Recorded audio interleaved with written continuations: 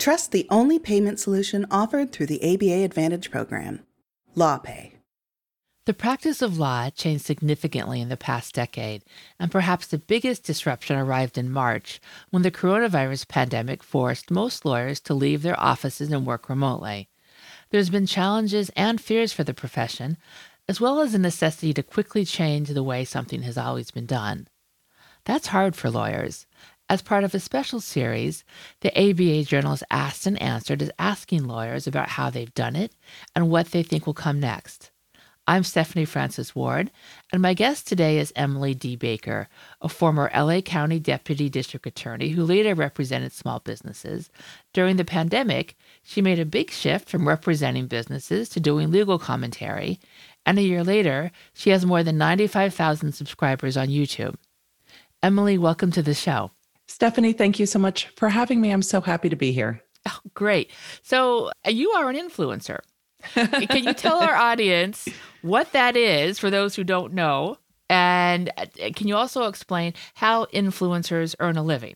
Absolutely. And it's not ever something I thought that was in my career trajectory of being an influencer. But influencers at the heart of it are really just entrepreneurs that have a personal brand. And all the people that you see, if you spend time online or on social media and you're like, how do they make money doing that? They're probably an influencer of some type. And there's lots of different ways to be an influencer. Some call themselves online entrepreneurs and sell services or digital products. Some really just have revenue through advertisements, brand deals, affiliate deals, and things like that, which is affiliate deals are essentially referral fees for products. And brands, companies are realizing that digital media and attention on digital is really taking up the real estate that used to be traditional radio, traditional television. So now that's where you're placing advertisements. Instead of just placing ads on television, companies can place ads on social media, on YouTube, in videos, and with their favorite creators. And it niches down the audience because each creator or influencer has their own audience and their own relationship with their audience. So if you're a brand that's targeting, women 25 to 45, someone like myself has an audience that is heavily female, heavily 25 to 45. If you're somebody who's looking for, younger kids who like to play video games to place a pair of headphones with, you're going to look for a influencer who creates in the space of video games and Minecraft. So it's really shifting the way advertising and marketing works and placing traditional brand deals with different types of media personalities or influencers. So that is, there are lots of ways to make money, but for somebody like me, I make money on YouTube through ad revenue, and the amount of money that can be made on YouTube is underestimated by quite a lot of people, but it is staggering the amount of money that you can make every month through YouTube, just ad revenue. And then through brand deals, product placements, sponsorship agreements, and things like that. But I also do consulting because as you grow in your audience or your profile, there are inevitably people who are like, hey, can I ask you a question about this or that? And so that branches into consulting and having that available as well. Well, this is, I guess, what I have to ask the rude question. In terms of doing what you do, and I know that you think for lawyers, is it a way to make a comparable living to practicing law? For me, it is. Of course, not everyone can do it. You have to have a certain sparkle. But I mean, is it? For me, it is. I make more on YouTube than I made as a deputy district attorney. Wow. Yeah. Wow. And when I left, I was over 10 years in. The thing with that is, one, it is something that takes time to build like any career. I can imagine that a associate 10 years in at a mid to large law firm, that might not be the case depending on the market that you're in. But for me, there's no overhead, really, barely. There's no commute time. I enjoy doing it. I get to set my own schedule, my own life. And because I'm running my own business, I get the benefits of all of those tax breaks with running your own business, and am able to run quite a lot of things through my business. So it shifts my tax burden as well, which is really a great benefit. I love that part of it. But yes, for me, I do make more than I did as a deputy district attorney with 10 years in. Well, if you can try cases, is there a chance that those skills might lend well to being a podcaster? Because I feel confident that there's some people who might be great trial lawyers. I don't see them doing a successful podcast and YouTube channel, just for whatever reason. But are the skills kind of the same, perhaps? I feel like the skills are very similar. To be able to connect with a jury is not dissimilar than connecting with an audience. There has to be a want to do it and a want to do it for yourself. But it also comes with, there has to be an awareness of what you're opening yourself up to if you're opening yourself up to a podcast, a YouTube channel, because you are creating content and putting it out there for the world to consume, criticize, listen to.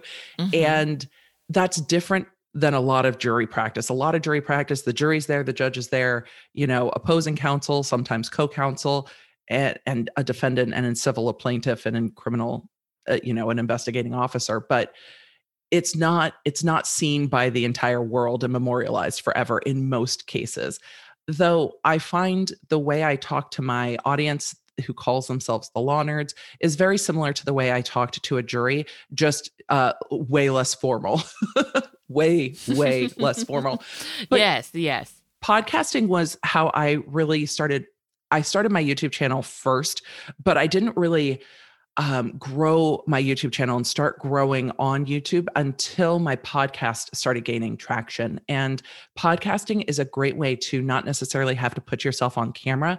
And it's a great way for people to get to know you and how you think and how you communicate before they ever meet you. So for attorneys who need to communicate their skill level, their expertise, or even just share how the law is shaping our world, a podcast is a great way to do it. And you don't need a ton of equipment. You don't have to be on camera. And I find that the audience who really resonates toward podcasts like a bit of a longer form content, like more of an in-depth explanation, and are there to listen to a conversation. Translating that to other forms of social media is another thing entirely. I'm curious, where do you have a sense of maybe which one of your social media channels is most popular? Is it YouTube or is it the podcast? Oh, it's absolutely YouTube. It's absolutely YouTube. The podcast helped grow within entrepreneurial circles. And that's where I had been in my consulting work in the online business space, business marketing and entrepreneurial space with really small businesses and sometimes micro small businesses. And the podcast started as helping them understand the changing laws, things like AB5 in California, reminding online business owners about hiring. What's AB5, just so our listeners know who aren't in California? Oh, absolutely. No, those in California will know. It was the legislature's rough attempt to codify a Supreme Court decision that changed the test for independent contractors in California from essentially the IRS test to a 3-part ABC test. And then the legislature threw in everything in the kitchen sink into this new legislation that caused quite a lot of conundrums. Uber sued multiple times. There were lots of court involvement because instead of just taking a decision, they added in everything they could imagine, but it caused a lot of confusion for smaller businesses who had worked mostly with independent contractors, not always properly. But in the online space, people are like, no, I can just get an independent contractor to do that. And that's not always the case. So I really used the podcast as a way to help educate people and just bring awareness that, hey, these laws are shifting. And if you have a business, you have to know. But small business owners don't always consider that they need to talk to an attorney. They always are like, okay, well, maybe I need a CPA to help with taxes, but rarely seek legal help in structuring their business, in writing contracts and things like that. So that's how the podcast started. And then as the pandemic shifted and more was happening in pop culture, I started shifting into talking about pop culture as well, just for a break from all of the heaviness that was going on. And then for a break from election coverage, really. So I want to go back. Do you think with YouTube compared to podcasts, I do feel somehow that YouTube maybe has gotten even more popular during the pandemic. And do you think yes, It might be that more people are going to be watching and listening to YouTube less than podcast. YouTube is always gained on podcasts, but I'm just curious if you think it's gaining even more in terms of what we listen to, especially for like adults in the professional absolutely. arena. I think podcasts have a very specific audience, and people who love podcasts love podcast. But also in March, everyone stopped commuting all at the same time. And so you didn't have to just have a medium that was just in your ears or just in your car or just on your train ride. And YouTube viewership skyrocketed in March 2020 and has just now started to kind of dip back to more normal levels as we're seeing people go back to a traditional workplace. But YouTube viewership has definitely changed over the last year and has grown substantially. And it's given a lot of YouTube creators the opportunity to grow. I don't think that's changing. YouTube is definitely putting a lot of energy into competing with other social media platforms, a lot of energy into things like live streaming. And there are people who in my audience say, you know what, I do a Friday night show, who say, this is what I do on Friday nights. We get dinner, we sit down, and we join you for your live stream. And it's a 2-hour stream every Friday. So that is in place of going to the movies, really, that people will sit and join. And YouTube is more interactive depending on the type of content you make than a podcast. Because when I stream, people are also in my big chat and talking to each other, talking to me. So we're having more of a conversation than a podcast, which is a more passive listening experience. Right. So on your LinkedIn page, I thought you had a very interesting description. You say, I turn legal into English mixed with pop culture references and relatable stories.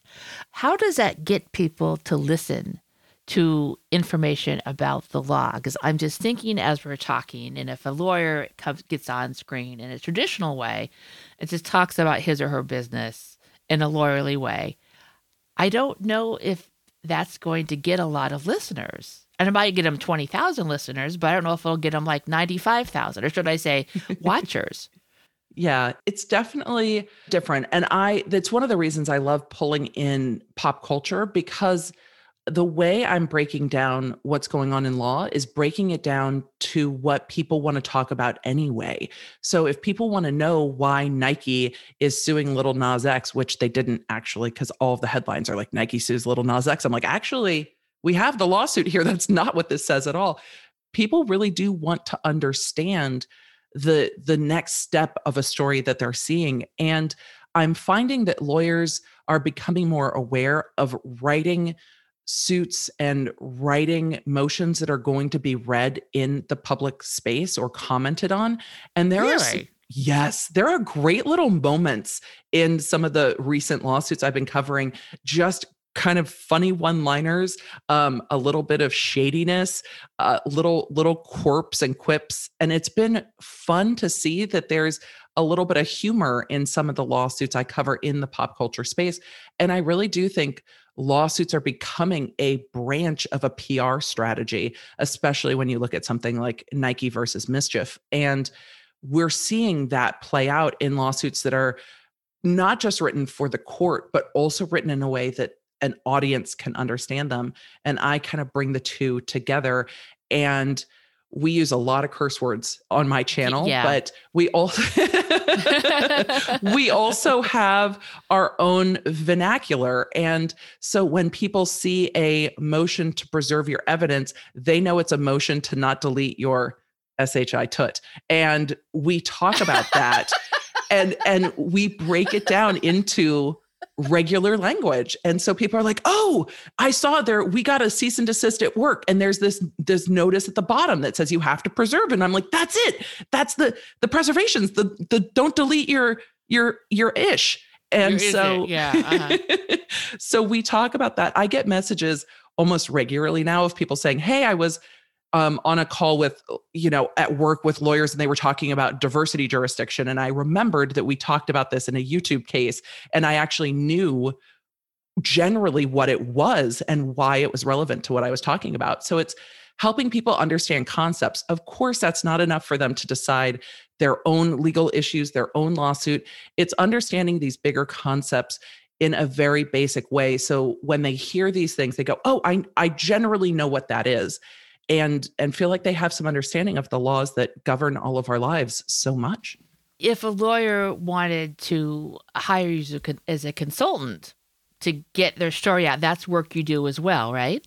So when I do consulting work, it's not necessarily PR work, but it's helping lawyers understand how lawsuits and litigation play with social media, particularly if they're representing someone who is of note that the lawyer might not understand. There are lawyers who might not get that if you're representing TikTok or ABC, what that will mean if a lawsuit is filed with their name attached to it, how quickly it will be on Court Listener, how fast it will be discussed on social media, and how it will be judged and perceived.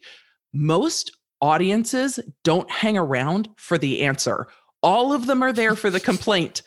By the time and that drives lawyers crazy, right? Because they want it. Yes. By the time it gets answered, everybody's moved on to something else. And so that's helping attorneys understand how that works and what that looks like in these particular spaces. And even sometimes helping them understand what the platforms are like and what they can get from the platforms. Because as a DA, I did search warrants on the platforms, and we're seeing more and more things like defamation cases happening over these social media platforms. And if the lawyer doesn't understand the platform, it's hard to understand everything that you're going to need to get. Do I talk about those on YouTube if I've consulted? Not always, unless I make that very clear to my audience. Hey, I've consulted on this and I'm not working on it. If I'm working on something actively, I don't give comment on it. I see what you're saying. So it's not like they couldn't hire you to talk about their case in a positive way on your channel. That's not what you're here for. No. Okay, got it.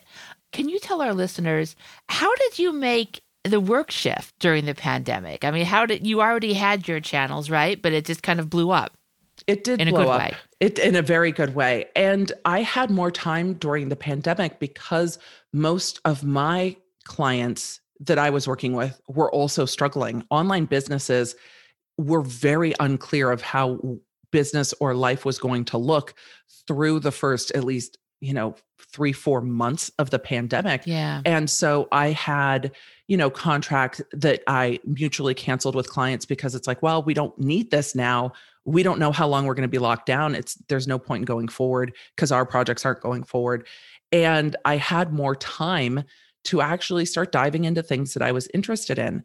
During the pandemic, my husband and I sold a business that he was running in California, and we decided to move out of California as well. So it gave kind of a natural break. And during that break, the podcast started to pick up, and people started asking me, if you're going over these documents, we'd love to see them as you're going over them. I'm like, oh, I could do that on YouTube. And when Kanye West leaked all his recording industry contracts on Twitter, I was like, oh, this is a perfect time to pull up these documents, go through them, and talk about what the words of them mean. This is hundreds of thousands of dollars of legal work in these contracts that when normally. When did that happen? I kind of remember it, but I don't remember exactly when. Gosh, August, September. Okay. When he started posting all of his contracts onto Twitter, railing about the music industry and peed on his Grammy on Twitter. That happened. But speaking of, go ahead.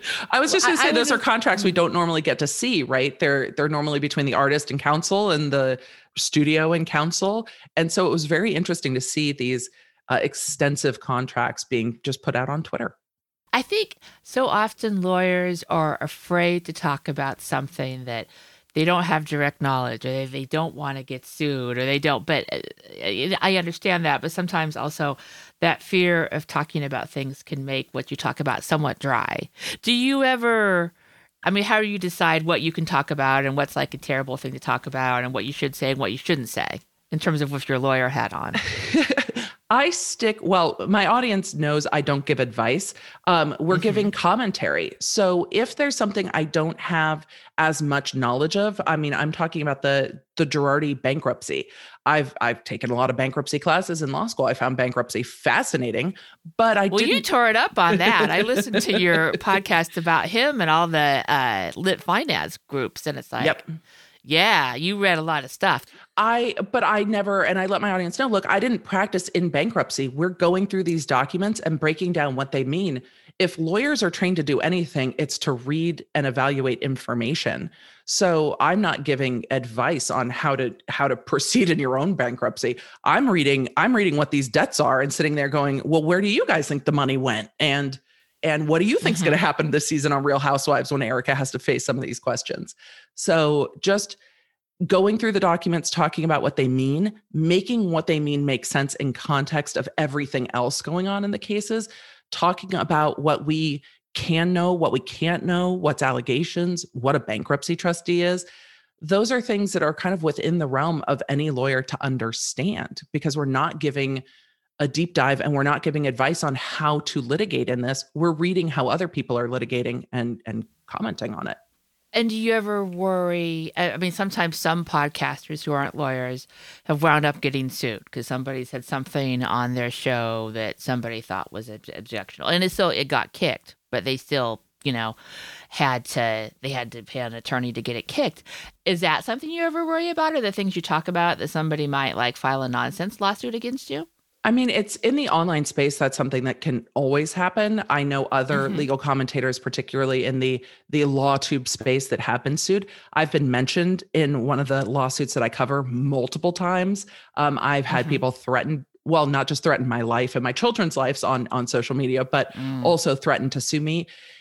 And I know the boundaries of what I can and can't say. So I'm not particularly worried about it, because if somebody wants to go there, then they can go there, and I'll hire a lawyer in whatever jurisdiction and go from there. But I really try to give commentary on what we're seeing play out, particularly in documents, and it's not really my place to judge how a thing should go. It's my place to talk about what is happening and what the surrounding contexts are. I've been talking about a little bit how trials work with some of the large cases that have been in the news, and not really talking about the evidence, but talking about what the process is to pick a jury, what that's like when you're the attorney standing there, what it's like to prepare a closing argument, what happens after that. Because I find that there is a vast gap in understanding of how the actual systems work and how they work on Law and Order. And that's something that I hope to bridge the gap between what we see on television and now what we see on YouTube, and what's real and what's TV's rendering of what's real. Oh, yeah.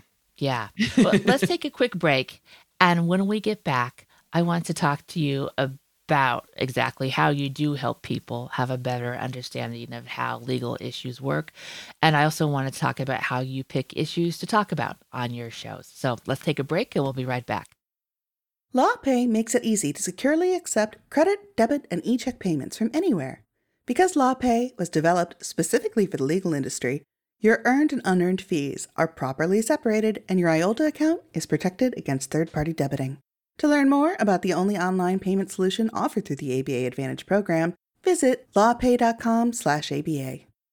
And we're back. I'm Stephanie Francis Ward, and my guest today is Emily Baker, a lawyer who shifted from representing businesses to being an influencer during the pandemic, and today she has more than 95,000 YouTube subscribers. Emily, we were talking about how you pick your stories for what you're going to talk about on YouTube. How do you do that? You're going for what's popular, right? But how do you decide what you're going to talk about? I generally try to pick things that I find that there's something that can be helpful in it, or something that is of public interest in it, or specific interest to YouTube. Because I've covered cases that are, YouTubers suing YouTubers, which is very much interesting to people on the platform, not as interesting to the rest of society. And I love the pop culture space because there aren't a lot of legal commentators that dive into pop culture coverage. And it's also things that I'm really interested by. If I'm going to spend sometimes months pulling court documents and seeing what filings are coming next, I want to be interested in the stories and the parties involved in the stories as well, because we don't stop after the complaint. We keep going. I keep touching back with these cases month after month as they progress on. So I really go by my own interest. And if I can be helpful, my audience will absolutely let me know if they want to hear about a particular story. So I also take requests from the group of law nerds because they let me know if they want to hear about something. And I take that into consideration as well. Well, and do you think maybe that's a big difference in what's changing in our world that a lot of different professions don't listen to? I think journalists still have a hard time really listening to what the audience wants to hear and going with it, as opposed to us telling them what we think they should know. And I think that's probably true in the law as well. And do you think that's really changing? And you can't assume anymore that you know best for what your audience wants to hear, because they will tell you what they want to hear. Oh, absolutely. And it's one of the things I like the most because it takes a lot of the stress away from it. And I will say, and I polled my audience, I polled them on Twitter and I polled them on YouTube. There's a great feature in a YouTube channel called the Community tab where you can connect directly with your community. And I asked them, hey, this week, this, and this are going on. What do you guys want to hear about first? And they will absolutely let me know, sometimes with 20,000 plus votes on a topic. And I'm like, okay, this is for sure what you want to hear about. And then there's a few key stories that we're always following along. For my channel right now, the Britney Spears conservatorship is something I continue to follow. The Girardi cases are something that I am never going to stop following because I'm too deeply invested at this point in the amount of time I've read these documents. And I'm also still a little horrified with all of it. And those are some of the two big ones. There's also a very interesting suit in New York with Haley Page, a wedding dress designer, suing JLM Couture, her employer, over right now really intellectual property of her name. And the hot topic was a temporary restraining order over her Instagram account because her Instagram handle was her name, but she sold the trademark rights to her name to her employer. And it is really touched on a personality that was on television, B, social media, and C, intellectual property rights and what you can and can't sell and what those contracts look like. Because to be perfectly honest, her employment contract was very well written and very clearly said that she was selling the rights to her name. So those kinds of things are cases that we touch back in every few weeks to see what's been filed and update the audience, because now everybody's invested and wants to see how these cases resolve. And sometimes that can be a very long process. And did you practice copyright law when you were in private practice? Some. I definitely worked with copyrights and trademarks in the online space. And then if I needed other attorneys, consulted with others to bring in, but I've not defended things to the USPTO and the likes of that. No. Okay. Because I was watching your video about, as you mentioned earlier, Little Nas and the Satan shoes, the so-called Satan shoes. How do you research your story? Because I was thinking, if you're not like in that realm, it's not like you can just run in and do it, because it's a heavy area. And even if that is your main practice area, it's complicated to explain in plain language to people who don't practice in that area. So how do you research and get ready to talk about them? It absolutely can be complicated. But again, because it's commentary for me, I will look at, when I look at the complaint or the filing document, what are the couple key cases that they've pointed out that are helpful to their case, and go look at those cases in the context around them, and also look at the concepts of law that they are explaining, and mostly break down, like, this is what they're alleging is happening. This is what they're alleging their rights are. And this is where they're arguing. And then when we get the next filing, we'll see what the other side is saying. I think it may be this or that. And it's really, because it's not something I'm practicing, I don't find it that hard to bring it down to everyone's level to just understand, look, if you look at the Nike swoosh, you believe that comes from Nike. That's a concept that people can really understand once they understand the purpose of trademark is really identifying source of goods. As I say it on my channel, who made this ish? Where is this ish coming from? Whose is it? You think it's Nike's because you see the swoosh. So really taking it down to a very, very fundamental level. And I'm sure attorneys can watch my stuff and be like, well, we've left out an awful lot here. I'm like, yes, we have. There is a lot of nuance here, but the point is a general understanding. And that's why I have 95,000 followers and you don't. But it's not to practice. I'm not advising Nike Right. on how to file their lawsuit. It's to help everyone understand these broader concepts. And then if we need to get into the nuance of it, then I will get into the nuance of it. But that's not always needed for commentary to understand basic facts like Nike didn't actually sue Lil Nas X, despite what all of the headlines said.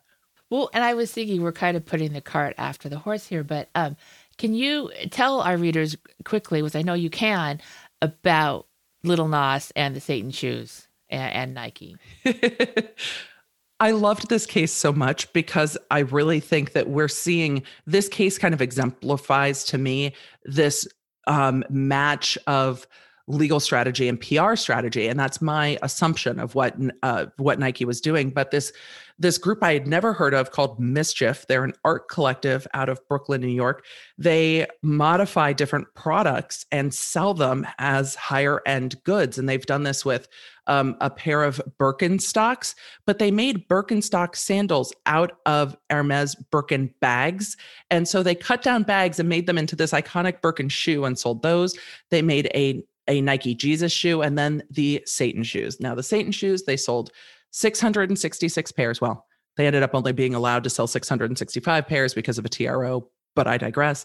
And they had they had painted on them and stitched things on them that were more, they said, kind of devil iconography, Bible verses and 666s and upside down crosses. And they had written Lil Nas X and Mischief on the back because it was a collaboration between the two. Where I think this went sideways for Mischief is that all of the marketing photos just had Lil Nas X holding up a black Nike shoe that had been modified with that giant white Nike swoosh with nothing else. Red background, Lil Nas X's face, and the Nike shoe. And the internet, spending all of 7 seconds to make a determination, went, oh my God, Nike is selling satanic shoes. We hate Nike. And the outrage was immediate. People didn't look deeper into seeing, did Nike really collaborate with Lil Nas X? Who's actually making these shoes? And it was very apparent if you wanted to buy the shoes, you had to buy them through Mischief's proprietary app, that they were not being sold through Nike stores, that they were limited edition. They were sold out in a minute once they went on sale. But the headlines were, Nike Satan shoes. And so I'm not surprised that Nike literally 2 days later filed a lawsuit saying, we have nothing to do with these shoes. We didn't modify them. We didn't approve them. We're not allowing you to use our swoosh and our trademark rights to distribute these. And the marketing campaign worked well, I think, for Mischief. Everyone was talking about them. I'm like, look, when you've got a 40-something-year-old mom talking about this underground art collective in Brooklyn, your marketing has worked. We all know who you are now. And Nike didn't have a choice, I don't think, other than to file a lawsuit. And the first page and a half of their complaint says, Nike did not approve these. Nike is not affiliated with these, at least 7 times in plain language. So Nike argued their case to the public through their lawsuit very effectively. Their lawyers wrote it very clear, very concise, and very much told the story of the fact that they didn't approve these shoes. And then it shifts the headlines. So the headlines has gone from, Lil Nas X Nike Satan shoe to Nike sues over Satan shoes.